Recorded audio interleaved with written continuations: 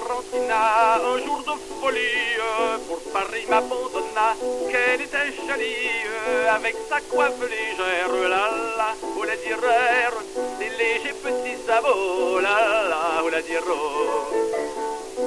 Voici qu'au bout de 2 ans, elle est revenue, mais nul de nos paysans ne l'a reconnue, tant elle est faraud des pierres, la la, ou la dureur, dans ses nouveaux affutiaux, la la, ou la dureur.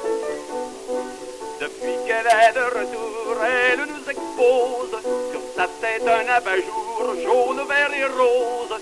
Sa famille tout entière, la la, oh la dirère, logerait sous son chapeau, la la, oh la dirère. Elle a de petits souliers aux talons énormes, ça lui fait bien mal aux pieds, ça les rend difformes, mais ça lui permet, ma chère, la la, oh la dirère, de nous voir d'un peu plus haut, la la, oh la dirère. Elle le serre dans tes dents, sa taille et son buste, qu'il faudrait un cabestan pour serrer plus juste, mais aussi quelle misère, la la, oh la dirère, que son pauvre tapolo, la la, oh la dirère.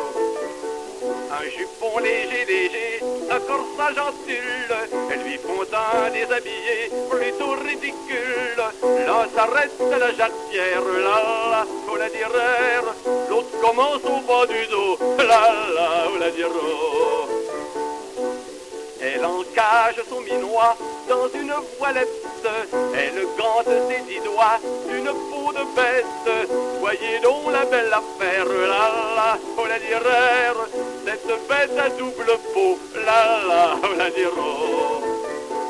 Si venait me rappeler que fut ma promise, je vous l'enverrai promener, lui disant marquise, ce n'est plus un pauvre air, la la, oh la dirère, c'est un seigneur qu'il vous faut, la la, oh la dirère. Vrai breton, fier paysan, je suis et je reste, ne le puis qu'en épousant une enfant modeste, une bretonne sincère, la la, oh la dirère, de sa coiffe à ses sabots, la la, oh la dirère.